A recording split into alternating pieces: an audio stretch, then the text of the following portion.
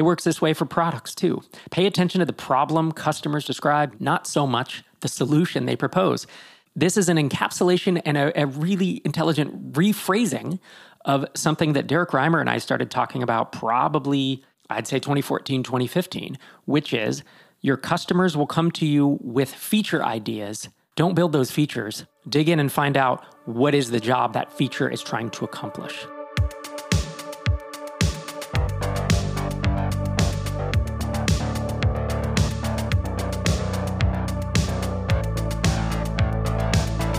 Welcome back to another episode of Startups for the Rest of Us. As always, I'm your host, Rob Walling, and this is the podcast where we dive deep into building real companies for real customers who pay us real money, where we're not constantly on the venture treadmill, needing to raise money every 18 months or go broke.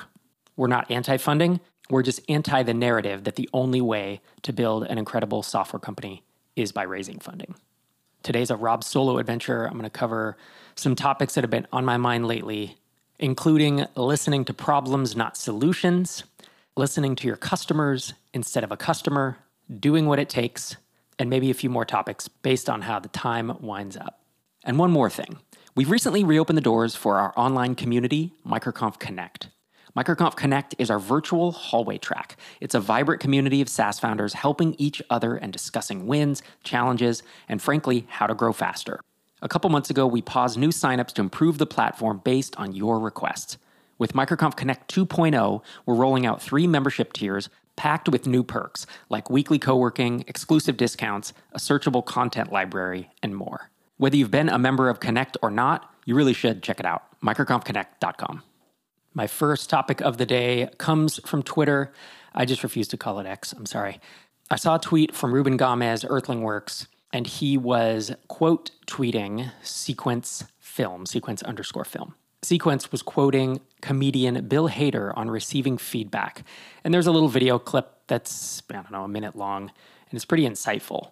But the quote that they post in the tweet is, when people tell you something is wrong, they're usually right. When they tell you how to fix it, they're usually wrong.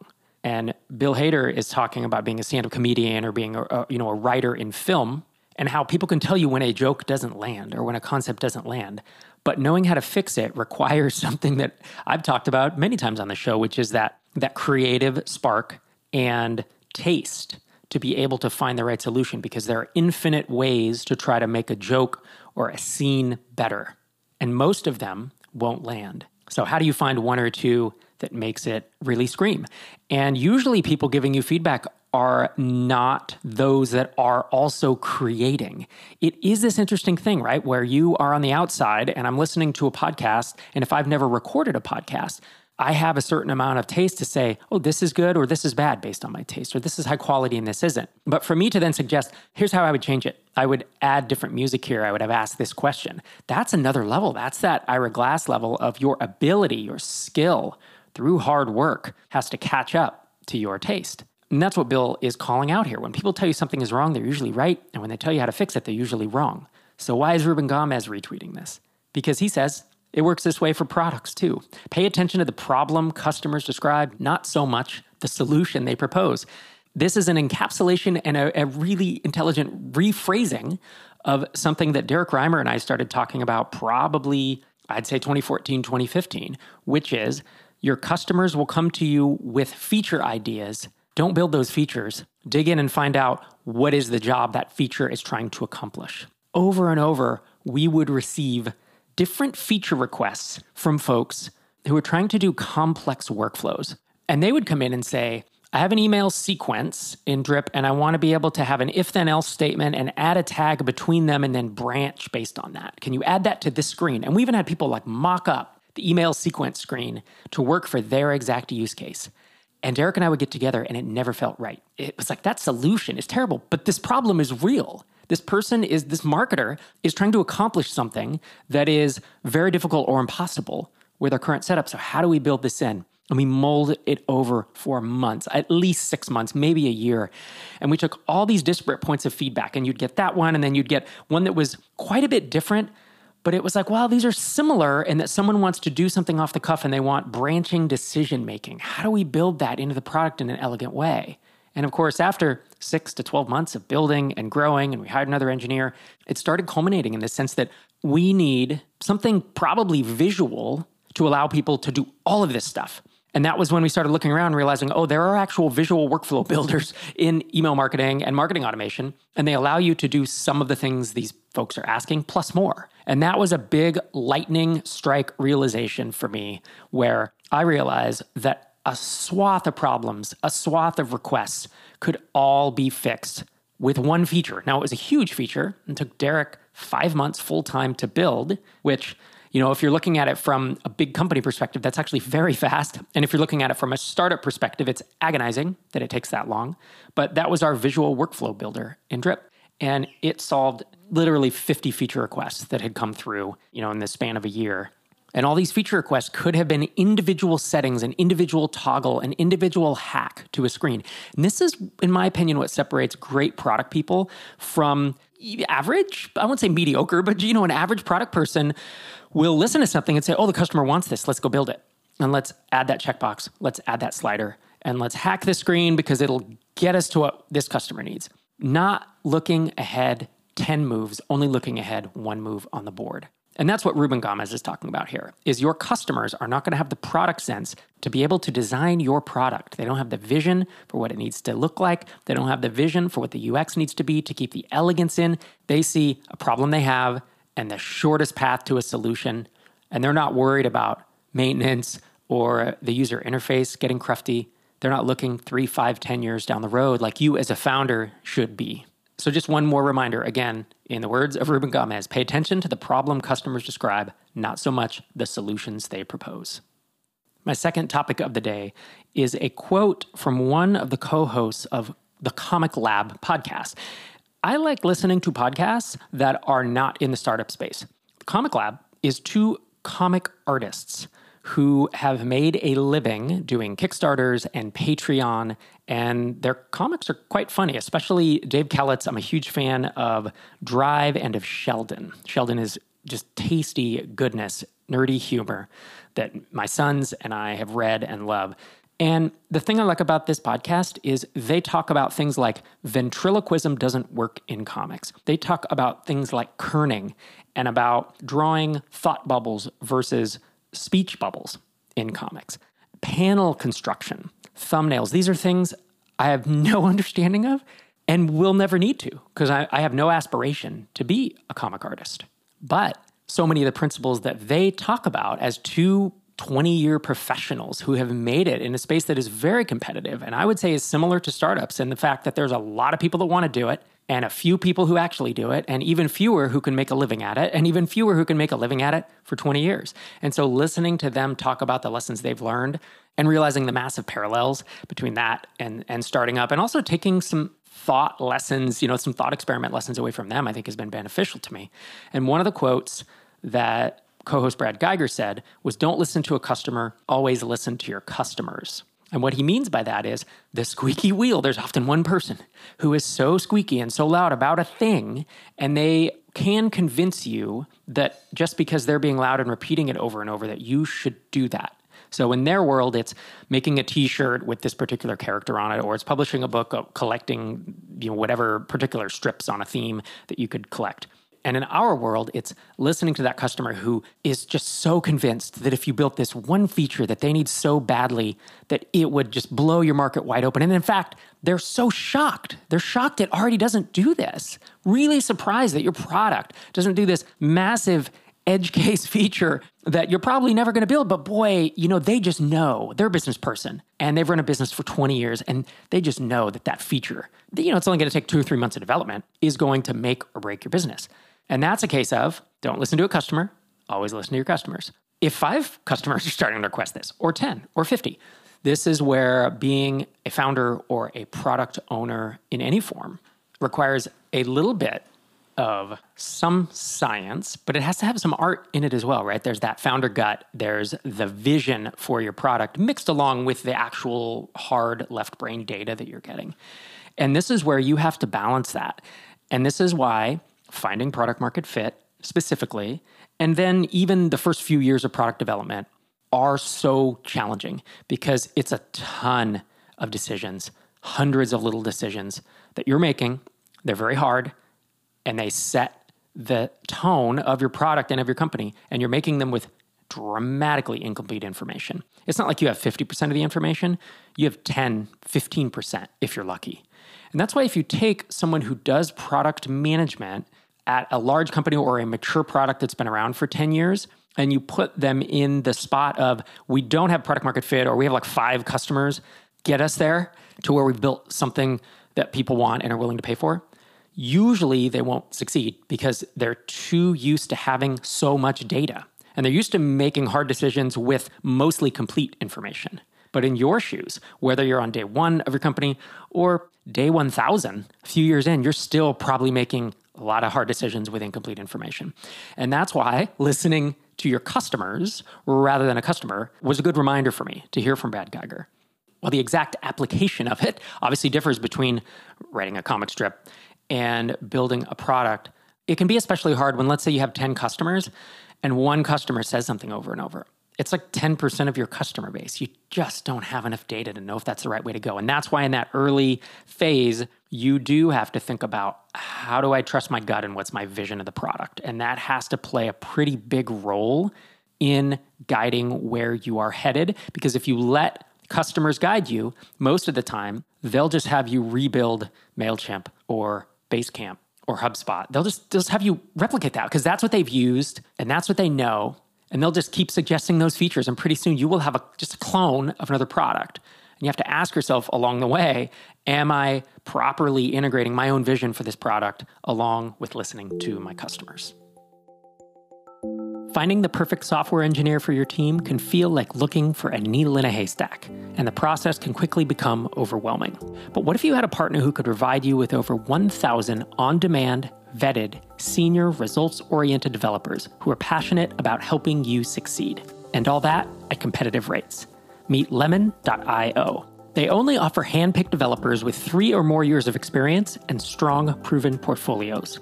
With Lemon.io, you can have an engineer start working on your project within a week instead of months. Plus, you won't waste your time on candidates who aren't qualified. Lemon.io gives you easy access to global talent without scouring countless job boards, and it's more affordable than hiring local talent. And if anything goes wrong, Lemon.io offers swift replacements, so it's kind of like hiring with a warranty. If you need to grow your engineering team or delegate some work, give Lemon.io a try. Learn more by visiting lemon.io/startups and find your perfect developer or tech team in 48 hours or less. As a bonus for our podcast listeners, get a 15% discount on your first 4 weeks of working with a developer. Stop burning money, hire devs smarter. Visit lemon.io/startups. My next topic is about doing what it takes. Sometimes you have to roll your sleeves up and you have to grind. And sometimes it's grinding for 5 hours on a Sunday afternoon. And sometimes it's grinding 60-hour weeks for 2 or 3 months when it really needs to get done. Now, that's not necessarily a sustainable pace, but there have absolutely been many, many times during my career, especially as I became an entrepreneur, where I had to work harder than I wanted to. I wanted to work 40-hour weeks, and instead I worked 60, sometimes a little more when I was working a day job and working nights and weekends. And I get questions from time to time. Sometimes they're directly to me and sometimes they're on this podcast about how to balance that, about how it's difficult. And frankly, sometimes I get questions about how do you even manage it and balance it all? Not me in particular, but how does a founder, how do other bootstrappers go about making this happen when doing what it takes can be hard and it can push you past a comfort zone? And so to demonstrate this, I want to tell you a story. So as you know, over the summer, I did a Kickstarter for the SaaS Playbook. That went really well, sold a few thousand copies. And once the Kickstarter ended, I wanted there to be an opportunity for people to be able to purchase the book. Because the day it ended, there was still all this traffic to the Kickstarter page and all this traffic coming to SaaSplaybook.com, which is where, it was where the book lives. It's the home of the book. And while the Kickstarter was on, there was a button that said, go back to Kickstarter. But the day it ended, still getting hundreds of uniques a day, I want to be able to take pre-orders that are after the Kickstarter, right? So the Kickstarter had exclusives. It was a limited and one-time print run of hardcovers. But when the Kickstarter ended, you could basically, I think, pay the same amount and get a paperback copy that would come after the book was released. So I was taking pre-orders.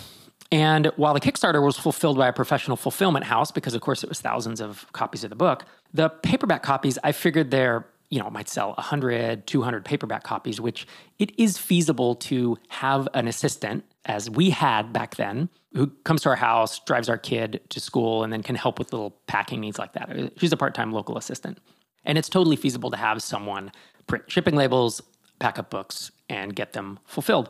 So that's what I did. I took pre-orders on the SaaS Playbook. It uses Squarespace Cart, and I ordered a couple hundred copies of the paperback print on demand from Amazon, and I waited until the book was released. As the release date of the book approached, because obviously I wanted to fulfill all the Kickstarters before shipping out, anyone who had ordered after that. As that date approached, our assistant, who had been with us for a couple years, decided to move on. She's headed off to a master's program, and she decided it was time for her next act, and we wished her well.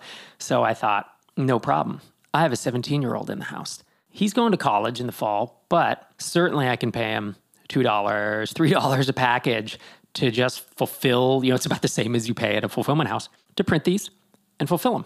Again, if there's 100, he makes $200 or $300 just sitting around listening to podcasts and watching YouTube and, filling these out, doing it on a weekend day. Like, this is a great gig for him. And it means that I don't have to do it because I don't particularly want to pack a bunch of books. And then as the timing approached and everything actually landed, the Kickstarter was fulfilled effectively the day that my son left for a 2-week writer's camp during the summer. And so suddenly, it's me and my 13-year-old. Sherry was here too, but she's not going to fulfill books. So I asked my 13-year-old, will you help me fulfill these? And he said, no, not really. Seems like a lot of work. So I asked myself, do I wait 2 weeks? Some people had ordered, a month and a half, 2 months prior for these books. And it didn't feel great to wait another couple of weeks to fulfill it. And I asked myself, do I try to hire someone on Craigslist? Do I try to find a local college kid? Do I just wait and not fulfill these yet? There are all these options. And one afternoon, Sherry went to trapeze, as she is apt to do. For those who don't know, she does a lot of circus training. That's her hobby. And I sat down and I thought, you know what? I'm going to fulfill maybe 50 of the orders just to see how hard it is. And if I can get a system down, I'll convince my 13-year-old to help me with it. And so I sat down and I massaged the CSV. Man, it was like 30 minutes just doing that to get the CSV out of Squarespace and get it to work in, the shipping software that I'm using. So I'm messing around 30, 45 minutes. Finally, I do it, bulk prints a bunch of labels. So then I'm sitting there and I think I was watching YouTube or I was listening to a podcast. And I was like, I have all these labels and I have all these envelopes and these books. I can totally just listen to it. It's like doing the dishes. It's just a rote thing. You pack. I was even writing notes if someone will say in Minnesota or California, right? Since I've lived there, I was like, hey, California represent. It was kind of a fun thing. And I was able to write notes on it and say, hey, see on the Twitters, And I'm packing these books. And before I knew it, I was maybe 90 minutes in and I had packed up 50 books, but still had a bunch more like address labels. Maybe I was a couple hours in. And I realized, this isn't fun per se, but this feels good to get this done. And is this the best use of my time? Can't I pay someone $2 or $3 to pack these books? In a perfect world, yes. But the way it was working out, it was going to be hassle to do it, right? Because again, lack of assistant, lack of 17-year-old. I could go try to hire someone. It's a one-off job, on and on and on. It's that thing of, do I just do what it takes to ship these books? And so that's what I did. And I thought about, honestly, at a certain point, like my back started hurting because you're doing the same thing over and over. It took me about 5 hours, all told, start to finish, to get everything packed, labeled, boxed up for the post office. And during that time, I thought a lot about how I used to do this when I worked construction. As an electrician, I used to prefab things, where you prefabricate, you attach a box to some MC cable, and you make 100 of these, and then when they're out in the field, they can just grab one. It's a certain length. It's marked with tape, and they don't have to do it on the job site. And you're sitting in a warehouse doing it, and so you can do it very efficiently. And it's just, it's just fabrication, right? It's like manufacturing of something. And that's what this felt like. It was a rote process.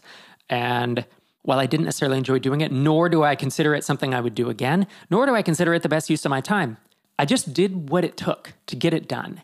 And I'm going to be honest, a lot of the founders that I see that succeed, they just do what it takes to get done. Now, maybe they're not packing and shipping books. Again, I'm not saying as a startup founder, you need to be willing to pack and ship books, because that's not the point of this. The point is that even though today I run 2 successful companies, we've raised $42 million, we've invested in 130 SaaS companies, MicroConf has this incredible audience.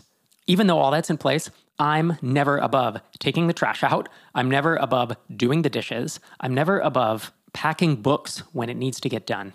And I'm going to be honest, so many of the founders that I see who are wildly successful, They do what it takes to get it done. When I look at what Jason Cohen was doing in the early days of WP Engine, now this is 12 years ago now, he just did what it took. He didn't say, I'm above that, or since I'm a third-time founder, I'm not going to do grunt work. He did the grunt work. He had the conversations. He validated the idea. He wrote some code before he hired developers. He did what it took. When I watched Heaton Shaw do his most recent effort, FYI, he was grinding on that, trying to find product market fit for a couple years.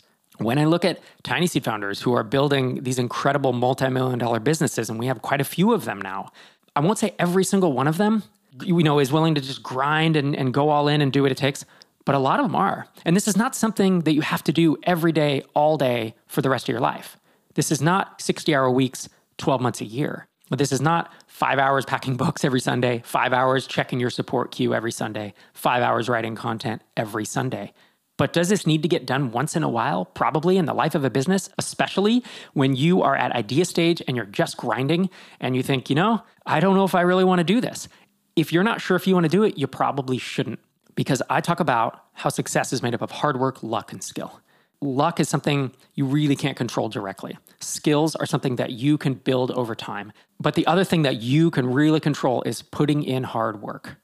And when I think about the nights and weekends that I put in when I was getting started and how I didn't really want to do that, but the end goal of quitting that day job and having enough income that I didn't have to be beholden to someone else and I didn't have a boss, it was worth it. And so when I would stay up till 1 a.m., I'd get off at 5 or 6 p.m., I'd come home, I'd eat dinner, and if Sherry was out, I would stay up till 1 a.m. working on stuff, working on website copy, writing some code, doing support, and then I'd get up and go to work. Did I do that endlessly for years? No, I didn't. But being willing to sometimes just do what it takes, to sometimes work a little harder than maybe you're used to, is a quality that I think more entrepreneurs need to embrace. And I can imagine someone listening to this thinking, hustle culture, work all the time. Again, that is not what I'm saying. But at certain times, there's a time and a place where you have to buckle down and do what it takes to be successful. I hope you enjoyed the 3 topics for today about doing what it takes, not listening to a customer, always listening to your customers, and paying attention to the problem customers have, not solutions. I'll tell you a problem I have. I don't have 100 5-star reviews on Amazon or Audible.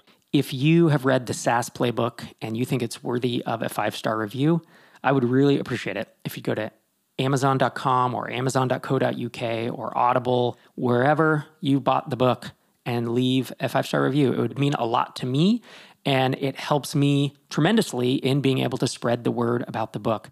I believe the SaaS Playbook across the Kickstarter and all the other sales through the website and the Amazon ecosystem and Apple Books and all that, I believe it's north of 5,000 copies sold now. I think it might be north of 5,500 if I'm honest, which is pretty dang good for a self-published book. And I'm looking to continue to push that forward. And I truly appreciate any support you've lent. I know many of you listening to this back the Kickstarter or have since bought the book from SaaSPlaybook.com or Audible or Amazon. And again, I'm on a drive to get to 100 reviews on Amazon and Audible, and I truly appreciate any help you can lend. And with that, I'll wrap up this episode. I will talk to you in 1 week. This is Rob Walling, signing off from episode 680.